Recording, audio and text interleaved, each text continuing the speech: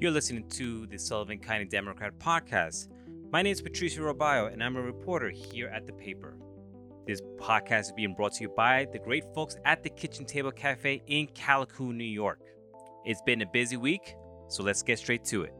Following a fiery exchange, legislatures pick option 3. The Sullivan County Legislature's redistricting process, which began in January, came to a close on Thursday last week when legislatures, by a 5-4 vote, chose option 3 of the 3 maps-based proposals provided by Main Street Communications. The decision, however, did not come without fireworks. Resolutions for each map were on Thursday's full board agenda. Before the vote occurred, Legislator Nadia Rajsz, referencing a discussion from the previous week, said that she thought they had an agreement to slow down the process so they could better understand the maps. Nadia said, "Why is this being rushed? I still don't understand." Duvalli looks to restore financial stability. Like health systems across the nation, Garnet Health is struggling financially. The Democrat reported in June that the Sullivan and Orange County's main hospital operating healthcare provider was nearly $33 million behind budget, $5 million at the Catskill division alone for the first 4 months of 2022. Tasked with turning this around at Garnet Health Medical Center is Jerry Duvalli, who is recently promoted to the hospital chief operating officer as well as the vice president of operations for Garnet Health.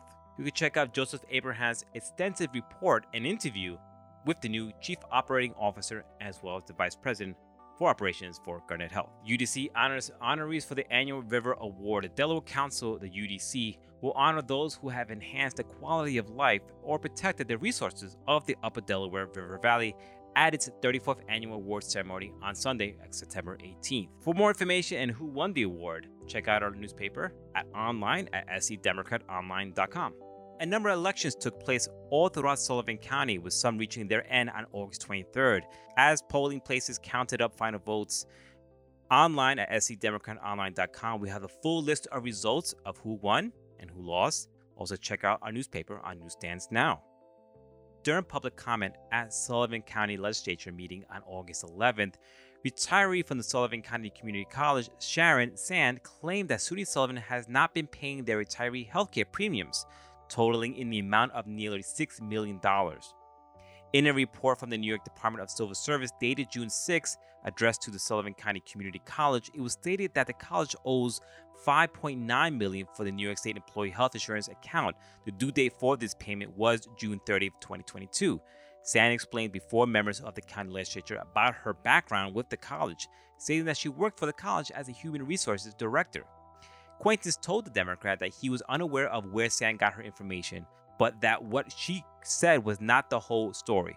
Quaintance went on to say, "We ensure that all employees, active and retired, have access to quality health insurance. While the college's revenue is limited to the 3 main sources, Sullivan County, New York State, and tuition, with limits on how much we can receive. The cost of night shift, the insurance, premiums continues to rise outside of their control. Unlike the 4-year SUNY Sullivan schools, the state does not pay the cost of our benefits," Quaintance told the Democrat. Low rainfall impacting region. It's been a hot and dry summer with abnormal low rainfall throughout much of the region. A drive around Sullivan County will reveal lawns turned brown and some trees looking wilted. According to the U.S. Drought Monitor, USDM, which is updated every Thursday to show the location and intensity of droughts across the country, using a 5-category system, half of Sullivan County is classified as abnormally dry. Although that is the lowest category of the intensity, those impacts are still being felt. The town of Forwardsburg has been asking residents to restrict water usage in the recent weeks. The village of Woodridge recently sent out Stage 1 water restriction notice to minimize unnecessary water usage. Forwardsburg Town Clerk retires. After almost 33 years, Forwardsburg Town Clerk Donna Arkley said it was time to move on. She'll be retiring from her position effective August 31st. Arkley said, "It feels like the right time for me to pass on the torch. Thanks to a wonderful community and voters, I'm fortunate to have kept my job for this long. I feel honored to have been entrusted with my position, serving the good of the people in the town of Forwardsburg." For the full article, visit SC Democrat online and check out this newspaper on newsstands now. Liberty Police Department bestows Life-Saving Award. 3 members of the Village of Liberty Police Department, LPD, were recognized during last week's village board meeting with the prestigious Life-Saving Award for their actions on May 29th of this year. All this and more in the latest edition of the Sullivan County Democrat on newsstands now. Or check us out on scdemocratonline.com. And if you like this podcast, don't forget to like it and share it. Tell your friends. This podcast is being brought to you by the great folks at the Callicoon Kitchen Table Cafe. I've been Patricio Robayo. Have a great weekend and stay safe. Talk to you soon.